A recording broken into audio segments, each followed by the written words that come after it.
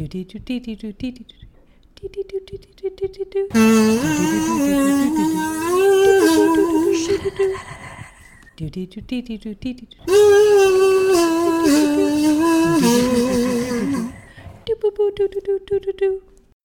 Courtney. And I'm Alison. And we're Courtney and Alison. This is the Double X-Files, a podcast that is sometimes about the X-Files. Today, Alison, let's talk about not the X-Files.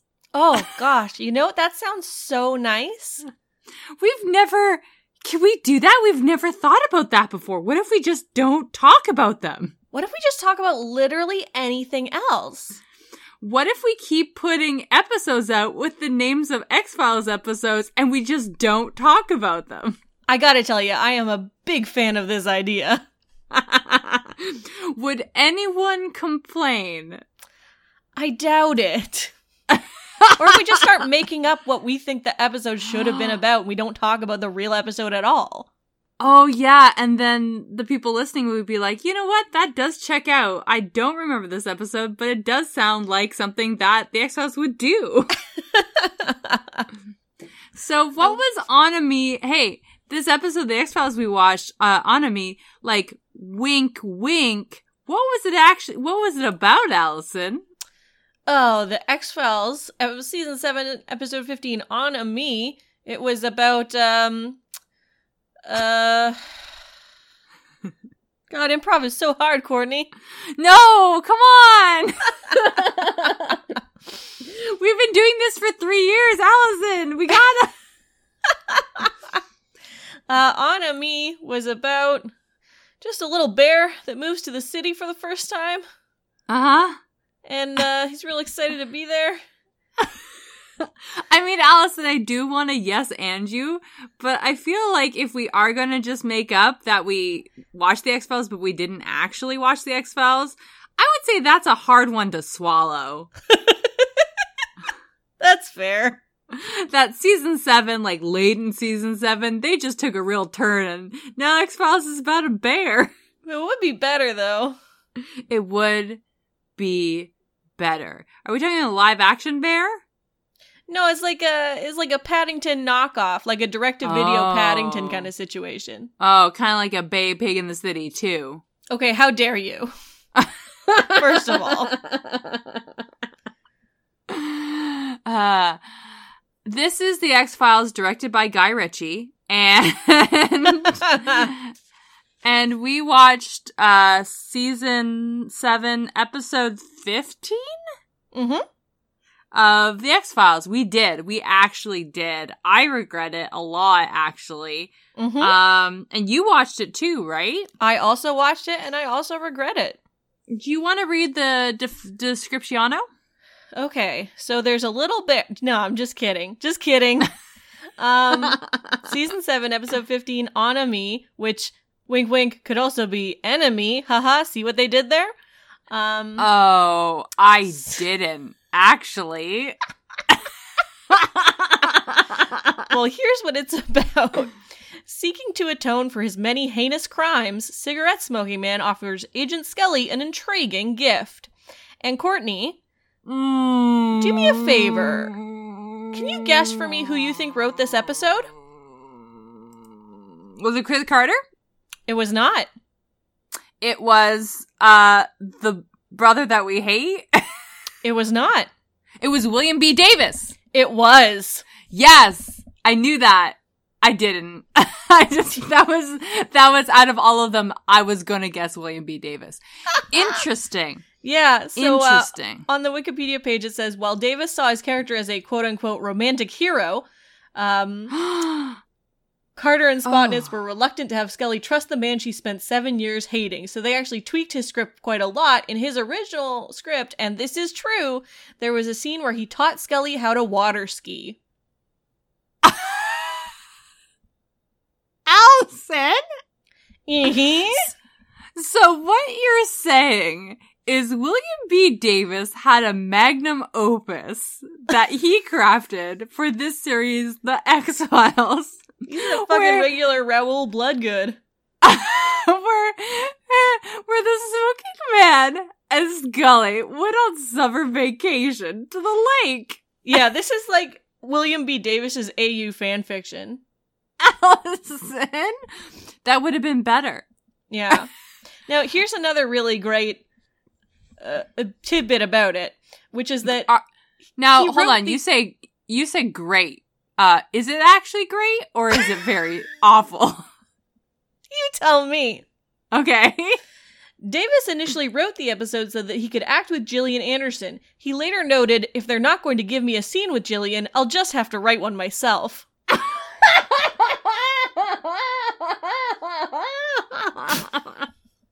Look, I fucking hate David Duchovny, my dudes. I fucking hate this stupid face.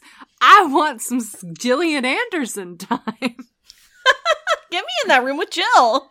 Oh my god. I don't know how I feel about this. And I feel like there was... What was this episode, do you get from those quotes and the research you did, was this episode supposed to be like literally a positive spin on the smoking man? Yeah, I think that is what William B. Davis wanted it to be. Is that even his name? I can't remember, and I just said it 5 times. It is. So Allison, you've sat in on a couple of voice acting sessions in your past, have you not? Uh-huh. Yeah, I have. Now, I'm gonna ask you as frankly, a professional, does an actor ever come into the booth, read the script and say, you know, I've seen what you've done with this character, my character for 7 seasons, but I'm just gonna take a sharp right-hand turn and fly off the rails for a little bit? Only once with Mira Sorvino.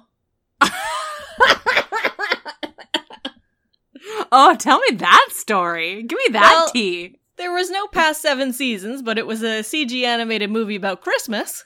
Uh-huh. And she felt like her character, the mom, sounded like a bit of a bitch. And, she didn't care for that, and I support her. Oh, so she approved things. Yeah. Okay, but was the mom a bitch, though? Oh, yeah, 100%. Because that's what all moms are like in CG animated films. It's true. And in life.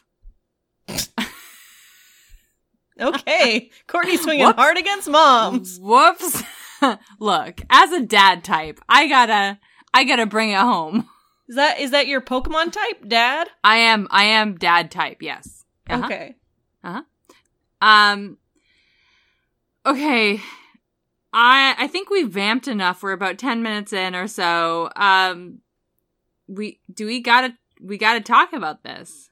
Courtney, let's take a trip to the beginning of this episode, which opens, as they all should, in Goochland. Yeah.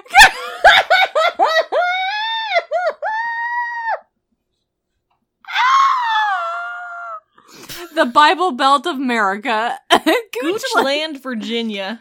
Goochland, Virginia. Allison, do they make this up? Is this a thing? I don't know. I don't know if it's a real place. I feel ashamed that I didn't automatically just Google what Goochland. No, it's a county. It's a thing. It is. It's right in the eye of the storm, I hear. It's hey, Allison, there's not only a town called Goochland, but right next to it, just up the old 64, is a little town called Short Pump. That sounds about right. Is there, if you go in the other direction, what town do you get to? Gum Spring. Okay, that's sure. That could be a butthole. If you go a little bit up north, that's 522. That's the town of Cuckoo. Okay, what are these people thinking? But don't go the other way. It is Sandy Hook. So. Oh yeah. Oh dear. Okay. Well, there goes that. Good goof. But Goochland is in the Gooch of Virginia, I would say. Okay. Now, what would you define as a gooch, please? Your definition, sir. Oh, my definition is the place between your front genitals and your asshole. Correct. Good. Excellent. The little seam there. That was just like, it's God's treasure, I would call it. It's no man's land. Oh, I beg to differ. It's every man's land. It's also the place where, you know, if you're a hairy fellow, that's where the long grass grows. You know what I mean? That's a lush forest right there. Watch out, you're gonna find some Pokemon if you walk into that baby. Just you're like, you know, you got your hands down your pants because you're chillaxing, watching your TV, and you find a treasure. It is the longest hair on your body. Head notwithstanding, I assume. And you wonder, oh no, Alison, withstanding. And you wonder to yourself, how long has this hair grown? Since I was a baby? Since I was a small child? I don't know. It's always been there. So long it runs all the way down your pant leg. And then I plug it and show Colin, and he's like, where did that come from? And I'm like, Goochland. Oh boy. It's not technically a pube, I don't think. No, not technically. No. Not according to the manual. It is like hair for your asshole. Like a head of hair for your butt. A little butt toupee. There we go. That's an inside merkin. Oh no. Just go, hey, Space Tickets, just for me, go exploring tonight and see what you can find. You'd be surprised about what's going on down south. You might not know the landscape as well as you think you do. That's some good advice. Look, if I couldn't get people to pee on themselves in the shower, I don't know how I'm going to do with this one. Probably not great, honestly. Okay, well, okay. Alison, what else happens in Goochland? There's a little boy, and he's in a car, and the car's driving through all these people, and the people all have picket signs, and they're like, you're not God.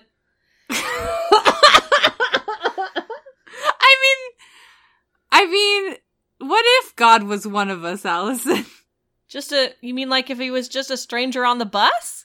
It's just a small boy. Just a small boy riding through a car. And he's like, wait, I am God. Well, this little boy, I will say, had extremely cute buck teeth.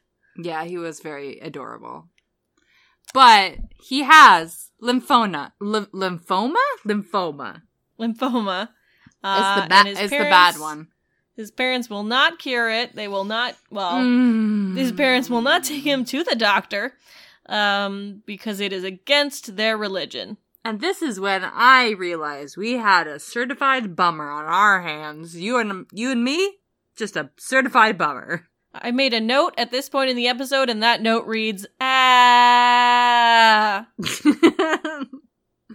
I don't even want to argue with this whole, like, God gave you cancer for a purpose thing. Cause, like, God also gave us fucking Tylenol, my dude, and chemo, and vaccines. And so, by that logic, you're wrong. Yeah. I mean, you could also say, like, God gave us water parks, so he wants us to catch horrible diseases. Oh, that's true. What? Hey, what does God want? Mel Gibson should do a movie. Forget what women want. What does God want? No. Yeah. Is that where you can, like, read God's mind? Well, I assume, and because, okay, if I were remembering correctly, because I did see What Women Want in the theater, as everyone did in the 90s. And I was confused because what they said women wanted wasn't actually what women wanted. Yeah. So I don't know what they do with the sequel, What Women Want Too. It's God's turn now. Yeah, and then he listens to what God's thinking, and God's just like, remember when I made giraffes? Love those funky little dudes. Platypuses? Get out of here. Come on, that was my best work. So are you don't even get me started. Are you saying God just wants us to laugh at his jokes? No, I think he wants us to appreciate his jokes. No, you know what? God went to UCB and now he just is like really into improv and he just wants attention. What if there was a big mouse that hopped around and it had a giant pocket that its babies rode in? And it can punch powerful legs. And it can punch a man's jaw clean off. Yeah, man, I get it. I can't believe God is a UCB bro. I mean, you and I are the only podcasters in the world who aren't a part of UCB, so we should hold ourselves so lucky. So this little boy, yes, he is lying in his bed at night, and then 3 men in suits show up outside his window. Oh boy. And ostensibly heal him of cancer. Yes. And they're angels. They're angels. They are angels. Mm-hmm. Uh-huh. And then Scully gets a copy of a newspaper called the Goochland Guardian, which incidentally is also my WWE name.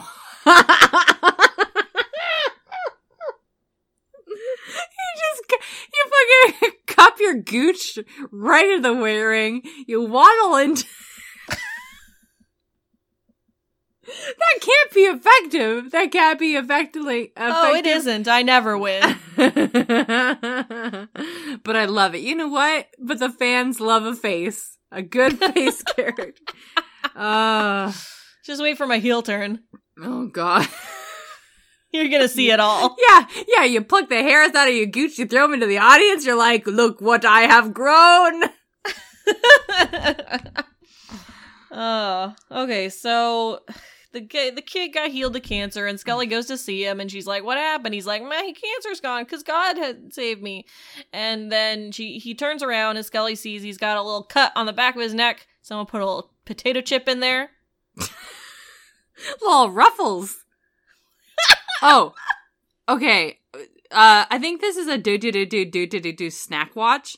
Allison, Pringles, I'm not going to call them a potato chip company. They're like a potato crisp company. Did you know they have a ruffle chip, Allison?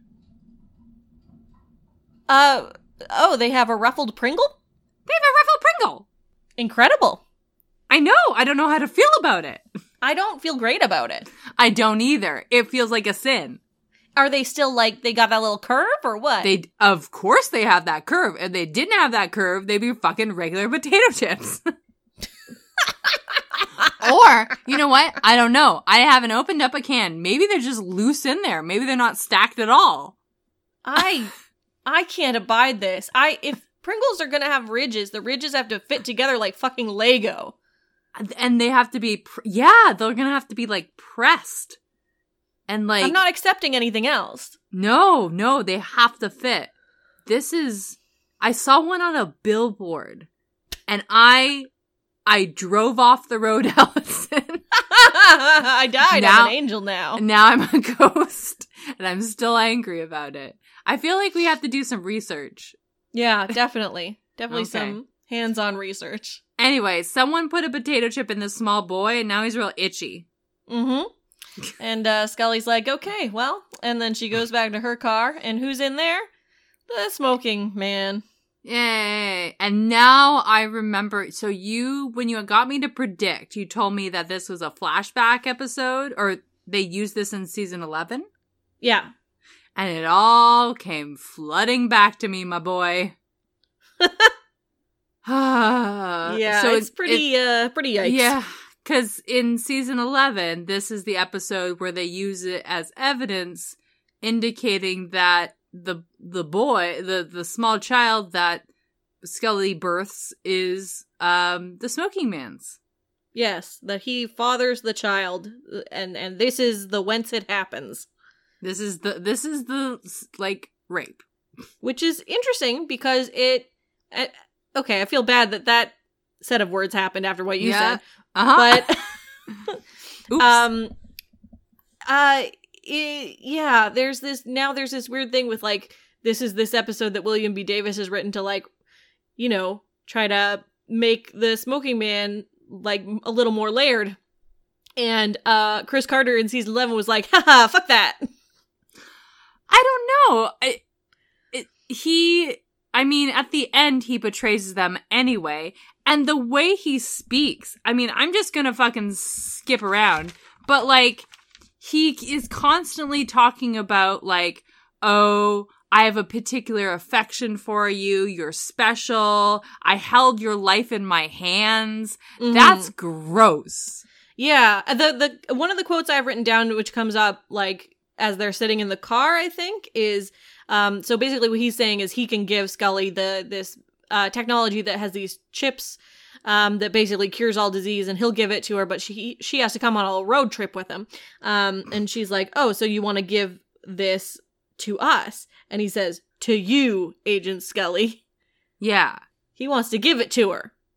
Oh, no. And he also says, you know, oh, I have no real legacy. Because you killed your one son that you told everyone was your son, and the other one you won't say is your son. Dipshit. And he's a dumb piece of shit. Like, but he is a horny ghoul. Yeah. See, here's the thing. Like, this all without seeing or remembering what that season 11 episode was, because it was our worst episode for a really long time. Mm-hmm. Without remembering that, all the language that he uses and all the indication is like, yeah, I want to put a baby in you. And that's fucking gross. I would argue that it's not just like Smoking Man that has those overtones in this episode. I think they come through everywhere. Like, for example, Scully does end up going and Mulder's worried and he's like, he doesn't know where she is because she says she's gone to see her family. So Mulder goes to her apartment.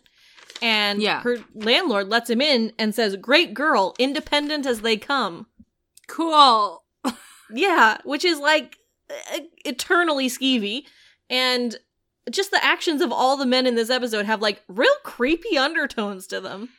Just like, oh, Scully can't take care of herself. I have to take care of her, but not really.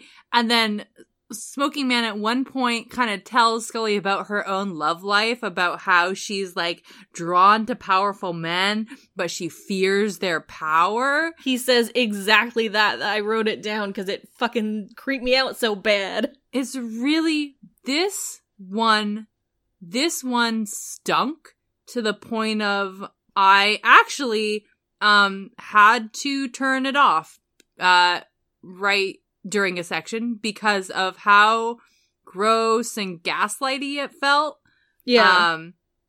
And I could see it actually triggering people if they were like, you know what I mean? Yeah. Absolutely. I mean, the whole thing is like, because essentially it is like Smoking Man is using Scully to get information from this guy named Cobra. And has been, like, keeping up this correspondence with Cobra through hacking Scully's emails. So Cobra thinks that he and Scully, like, have spoken. Yeah, is literally using Scully to get what he wants under the guise of him being a quote-unquote nice guy. And then when he gets it, he throw it in the lake. Yep. Wait, and do just, he? like, also... What? Wait, do he? Yeah, doesn't he throw it in the lake? I don't remember. I know he does. Okay. But what peeved me also about the end of this episode is the way that Mulder is looking at Scully. Or, like, refusing to look at her. The I'm fine, she's in trouble sort of dynamic is also very, very bad. Yeah, absolutely. But, like, are you talking about, like, his gaze? Yeah. Like... Is there a scene? I don't remember. Is there a scene that you could talk about? Yeah, so at the end, Scully gets this disc that she was supposed to have gotten from Cobra, and But, Smoking Man has switched the disc, so hers is totally empty, and the lone gunmen are looking through it, and they're like, there's nothing on here. And the whole time, Mulder just is like won't look at her, because she's gone off and done this Smoking Man thing by herself. And then... Do you think he's giving her, like, doing that because, why? What's the acting choice there? It feels like the acting choice is that Mulder is mad at her. Okay. For trusting Smoking Man. Or for not including him. Well, no, I think it's for trust because then nails her very hard with the, oh, he played you. Yeah. And it feels like, I don't know. The writing of the episode feels manipulative of the viewer, if that makes sense. Yeah, no, I get it. So do you know this, and this interests me to no end, to that this was supposed to be a good guy Smoking Man episode. Was him throwing that disc in the, I don't understand how it could be that he's a good guy. I think the one thing that we're supposed to look at and take away, oh, he did a good thing, is when he killed the sniper who was on his side that was about to shoot Scully. I guess so. Which is just another element of him having Scully's life in his hands and feeling powerful and horny because of it. Yeah. Oh, and saving her. Yeah. I don't... So, one of the big travesties of this episode that's unrelated to everything we've just talked about. Okay. Is that Smoking Man takes Scully to dinner where they're supposed to meet Cobra. Yeah. And she's wearing this, very slinky little dress that he has bought her. But that's not what I want to talk about. What I want to talk about is the fact that there is a full piece of cake on the table in front of her at this very fancy dinner. And then the waiter just comes in, takes it away, put that baby in a box. What is happening? Alison, I feel like I have gone to another dimension. Why don't you eat the cake? Or what type of person takes the cake away from you? Yeah, if you don't want to eat the cake now, put it in a doggy bag. Are you kidding me? Oh, just at least, at minimum, put it in your purse. Minimum. You know you're going to want that cake later once you realize that you're a puppet in the game of a man named Chris Carter. You are going to want that cake once you go to the movie theater and you open up your purse and there's a whole piece of cheesecake. That was a cheesecake too. That's not that's not an $8 slice of cake. That is a $13 slice of cake, my dude. That didn't come from the factory, my friend. No, sir. I wrote a lot about the cake crime. I actually wrote cake crime because the cake was kidnapped. I thought actually, so this occurs, we are skipping around because this episode is so bad, but this occurs because Cobra, the guy who the Smoking Man was talking to and has the files for the forever living juice, or chip, he puts a note underneath the piece of cake and tells her where to meet him. Mm-hmm. I thought that's where she was going to get the cake back. She drives her little boat into the inlet and the guy's there like, here's your cake, ma'am. It's like a ransom. Bring $200 in unmarked bills and then you'll get your very good piece of cake. Honestly, the cake looked like it was worth that. It does. It was a hefty boy, huh? Uh-huh. The other thing I do want to talk about, and maybe this was kind of a C-plot that I don't think actually was really well touched upon, and I think that was a mistake maybe in the mix-up with William B. Davis writing it and then the other writers maybe coming in and changing it up, is the C-plot where the Gerblins actually did a body swap episode. Did they? Oh, yeah. Yes. Yeah. Very good. Okay, thanks. I was worried. Hey, when you edit it, can you leave that pause in? Sure. Because that was the slowest burn. And And I can't even end this whole goof I set up because that was the slowest, most terrifying burn that ever happened on this podcast. No. What's funny, because the Gerblins, the lone gunmen, help out, and they have a disguise, and their disguise is each other's clothing. It's really something. Now, I don't know what magic went into, because the fit of the clothing, I mean, from Garth to handsome Gerblin, I get that. They're about the similar size.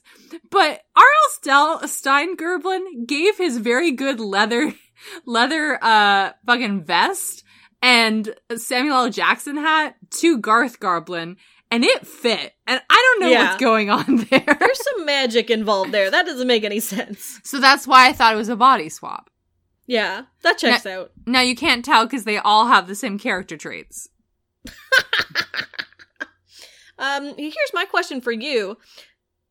Do you think they included the bit with Scully wearing a wire just so that they could show a bunch of shots of her breasts? Yeah, yeah. I sure did write that down. Hey, would there be another way to show or indicate to the audience that there's a wiretap on Scully's body? Is there another way? Can't imagine one. Gotta be those pups. There is a slow dragging shot from her neck down her fucking sternum to her cleavage where she adjusts the wiretap betwixt her bosom. Mm-hmm. How and this happens multiple times. Yeah, they it's a lot of shots, and then they get to put her in that low-cut dress because it's like, oh, now you know she's not wearing the wire. Ooh, now, because she's not wearing a bra either, am I right? High five! Nice! Okay, can we sum up, like, can we tell why, beyond the, like, alluded rape that is inserted later on, which, like, honestly, again, after him talking about his legacy, after him saying, oh, I have a particular affection for you, I felt like even without the indication that he raped her in season 11, I would have just assumed that. Can we explain, if this podcast is a thesis, can we point out why this episode is so god-awful? Yeah, I mean, I think it's something that we've seen time and time again, which is that while one view of the episode could be, oh, Smoking Man is manipulating Scully, and the larger view of it is the people that are creating the TV show are manipulating their one woman character in such a way to be really uncomfortable, and they're doing it not just through character and dialogue, but they're doing it through how they use their camera. They're doing it through sound. They're doing it through every aspect of the production. Yeah, that's it. Thank you. I'm done talking about this episode now. Okay. Because it is trash. Let's rate it. Cool. I rate on a spooky scale. 1 is I will have a nap. 5 is I'll never sleep again. I actually, after watching this episode, I was very angry and I had a hard time sleeping. So I'll give I'll give it a 3 because it was, we say that aliens and monsters are creepy, but I think in actuality, the thing that I'm scared of is old white men, actually. Absolutely. Of power. So I'm going to actually pump it up to, I'm going to give it a 4. Okay. One of the scariest episodes we'd ever watched. Yeah, no, I think so. I don't think I've rated many things a 4, but, like, no, it was terrifying to think, like, the manipulation and that sort of thing. It was just gross and scary. Yeah. Mm-hmm. Okay. I rate on a rage scale. It goes from 1, which means it's a great episode, all the way to First Person Shooter, which is the worst episode we've watched to date. Yes. I'm gonna give this a 10. Yeah. Not as bad as First Person Shooter, though. No, I mean, I still think that with the way that that episode talked about gender, I still find it worse. Yeah. I mean, for me personally. Yeah. Yeah. No, I'd say it's a 10, if not like a 10.5. Yeah. It's like right up there with My Struggle Part 3. I hate it for the same reasons. Yes. You know what? Yeah, I think if we put My Struggle Part 3, you know, if first person shooter topped that one, then it would have to top this one as well, too. Yeah. Oh, Alison, can I tell you a personal X-File? I would really like that. Come and tell us, dude, about the spooky thing that happened to you, 'cause we'll never tell you that we don't believe you. Unless we get abducted, we will never leave you. We want to hear about your personal X-File. This is actually one that I picked up from a podcast that I listened to, and I listen to a lot of podcasts, so I totally forget which one. It was just an offhanded remark about how one movie killed 6 actors. What? Yeah. This is the curse of the movie called A Tuck. A Tuck. So, I don't know if you know this, but there is a lot of movies that people say they have curses. I did not know that. Oh, really? The only thing I can think of is The Crow. What? Isn't The that Crow? Was Didn't it? the main actor die during shooting? Maybe. I do know, the one I know is The Exorcist. Had really huge things. Oh, you know what? I think you are right. The Crow. Poltergeist also had some weird stuff happening. So it's like some Macbeth shit. Yeah. Like Rosemary's Baby, The Omen, all these kind of weird movies had a lot of... Now, I don't know if they were actually cursed or if it was like, let's put this out in the media so people think this movie is actually scarier, sort of thing. This movie, called A Tuck, it was actually never made because of how cursed it was.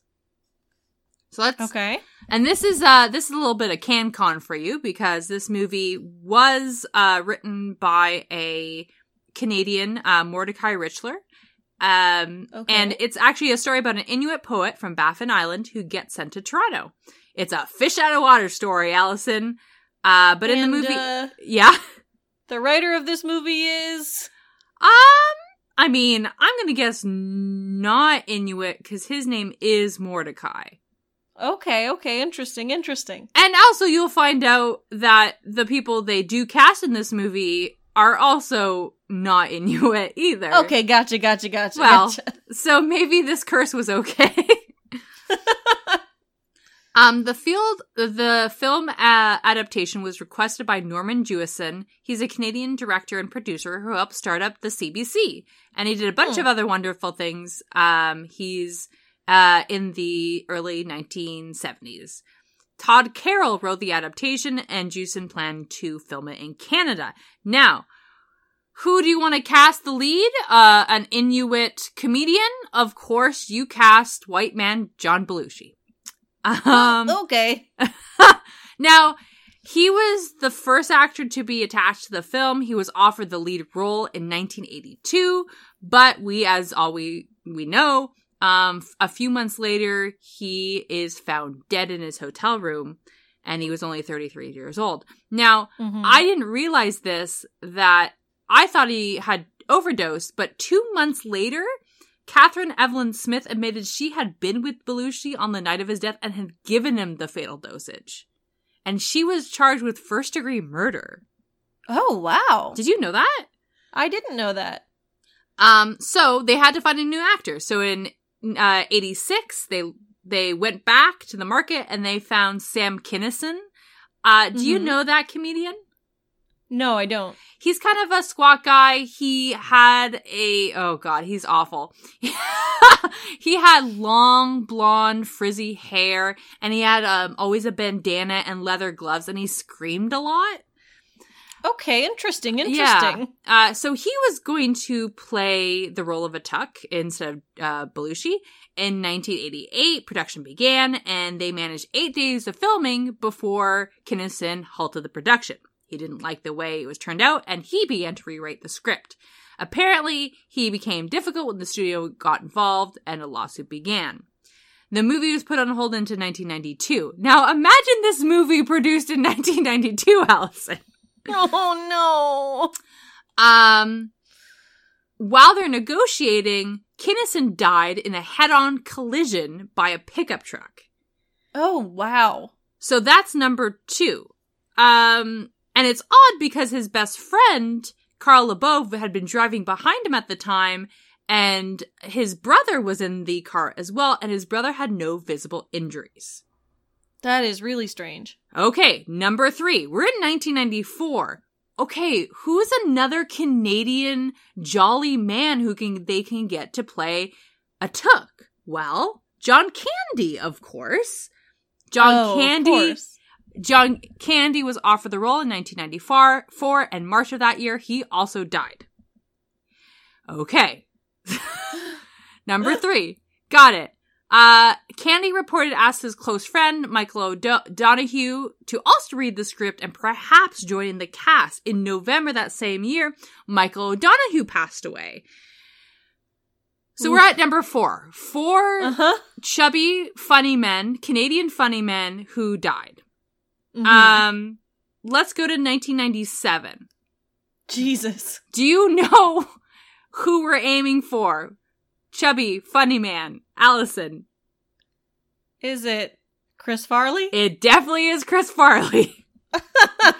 A Tuck was offered to Chris Farley in 1997. Farley was aware that his idol, Belushi, was once offered the role, so he's intrigued and he expressed interest. But much like his idol, Farley also died young, same age of 33. A few months after reading the script, on December 18th, Farley was found dead by his younger brother in his apartment. Farley, much like Candy, also introduced his friend Phil Hartman to the script. Yes. 5 months later, after tragic death of Farley, Hartman's wife murdered Phil in cold blood. I didn't know about that. I also didn't know about that. Holy shit. How did I not know that?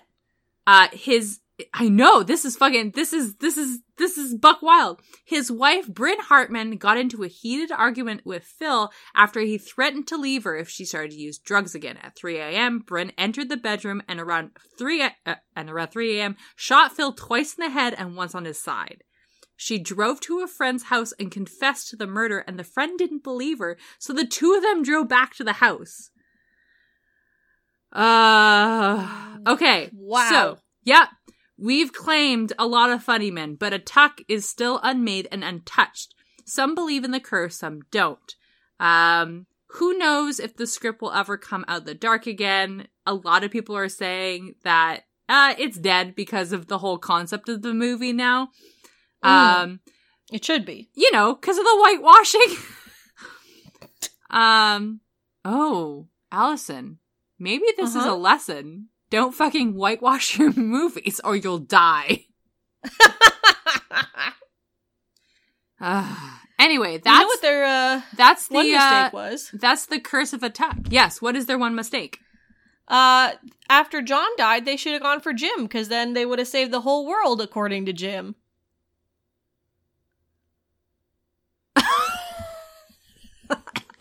Sorry, I wanted a slow burn. Oh, you wanted me to feel the same fear you felt? Yeah. How did you feel? Not good. It was really bad, huh?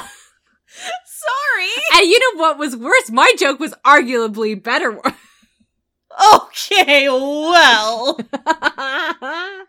Hey, Alison, if the Space Cadets want to hear arguably better jokes than the two that we flopped, where can they go to?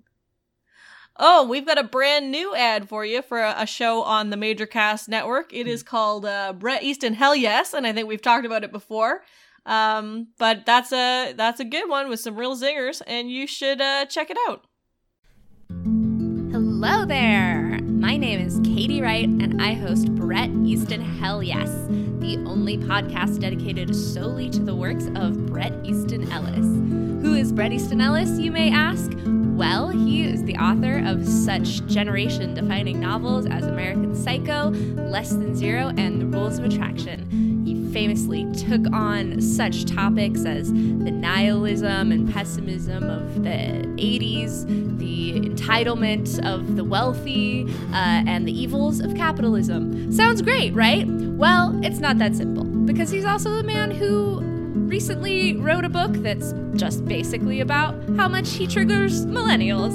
And he's also the man who once famously said that women can't direct. There's a lot to unpack with Bret Easton Ellis. He's wonderful and terrible. I love him as much as I hate him, and I hope that in listening to this podcast, you will come to feel the same way. So please join me on my journey through the wildly inconsistent and problematic, but deeply delightful sometimes works of Bret Easton Ellis on Bret Easton Hell Yes every Sunday on the Major Casts Network. Yes, that one sounds dope as shit. Oh, and if the Space Cadets want to talk to us about how we've opened their eyes and the X-Files isn't so good, or if they've heard about other cursed movies, I'm super into it. Where could they write us? They can send us an email at doublexfilespodcast@gmail.com. That's double spelt out, DOUBLE, or they can reach us on Facebook or Instagram or Twitter at Double X-Files. Yeah. Oh. I do want to bring up the results of the Twitter poll from our last episode. Oh, I forgot about that. Do fanfiction corner time. Uh-huh. We put up a poll, or you put up a poll about which Canadian roadside attraction would you fuck. Tell me the results. Now, I did not include Big Bad John because I could not find a photo of him. That in itself is a cryptid, because I looked for hours and it is not on the internet. Yeah, so the choices were World's Biggest Snowman or Harvey's Big Potato Man. Do you want to guess who you think won? Who do I think is the horn? Well, I personally put my vote in for Potato Man. I think he's got those fingers, Alison. Those fingers. And you know me, I've stated multiple times, I love myself a good fingering. You certainly have. Well, with 58% of the 12 votes, nice. Harvey's Big Potato Man was the roadside attraction our fans most want to fuck. My boy! That's my boy! Okay, you know what? Next episode, I'll introduce another roadside attraction, and then we'll pit those two together. That sounds wonderful. Yeah! This is Fanfiction Fuck Corner now. We talk about fucking roadside attractions. And we like it. Yeah! Do we have to predict? Yeah, I have to predict. Anything could happen based on a name. Anything could happen when you're playing the prediction game. Tell me, Alison, what's it gonna be? A way to dredge up all of your childhood anxiety. Okay, let me get out that season 7 episode 16. We're almost done, my dude. Yay! Yeah, it looks like we're rounding the corner on this one. Oh, how did we do? Hey, how did I do for prediction? Do you remember? I don't think you got any. No, I don't think I got any either. Story of my life. So I'm at 1.5 and you're at 2.5. You're still a full point ahead of me. I sure am. Dang. Okay, season 7, episode 16, Chimera. Okay. Okay, so it's definitely going to be like a human that can turn into some kind of weird thing because of their genetics. Man, it's as if we watched like fucking 10 seasons of the X-Files, Alison. Okay, I'm going to say give me half a point for fucked up genetics. Okay. And half a point for murder spree. So like serial killer? Yeah. Okay. Okay, yeah. Serial killer, fucked up genetics. Cool. Monster of the week sort of situation. Yeah, totally. Cool. I think that's it, right? Are we done? That is it. That's our show. Thank the Lord Almighty. Let's not watch the X-Files. Ever. For a full week. Yeah! Okay, until next time, the truth is out there. Alison, my grundle's real itchy, and I didn't want to talk about it on the podcast, but Gotta get that one long hair out of there. No, those are gone, bud. Pluck those right out. Thanks for listening to the Major Casts Network. Stay fun, stay nasty, and stay major.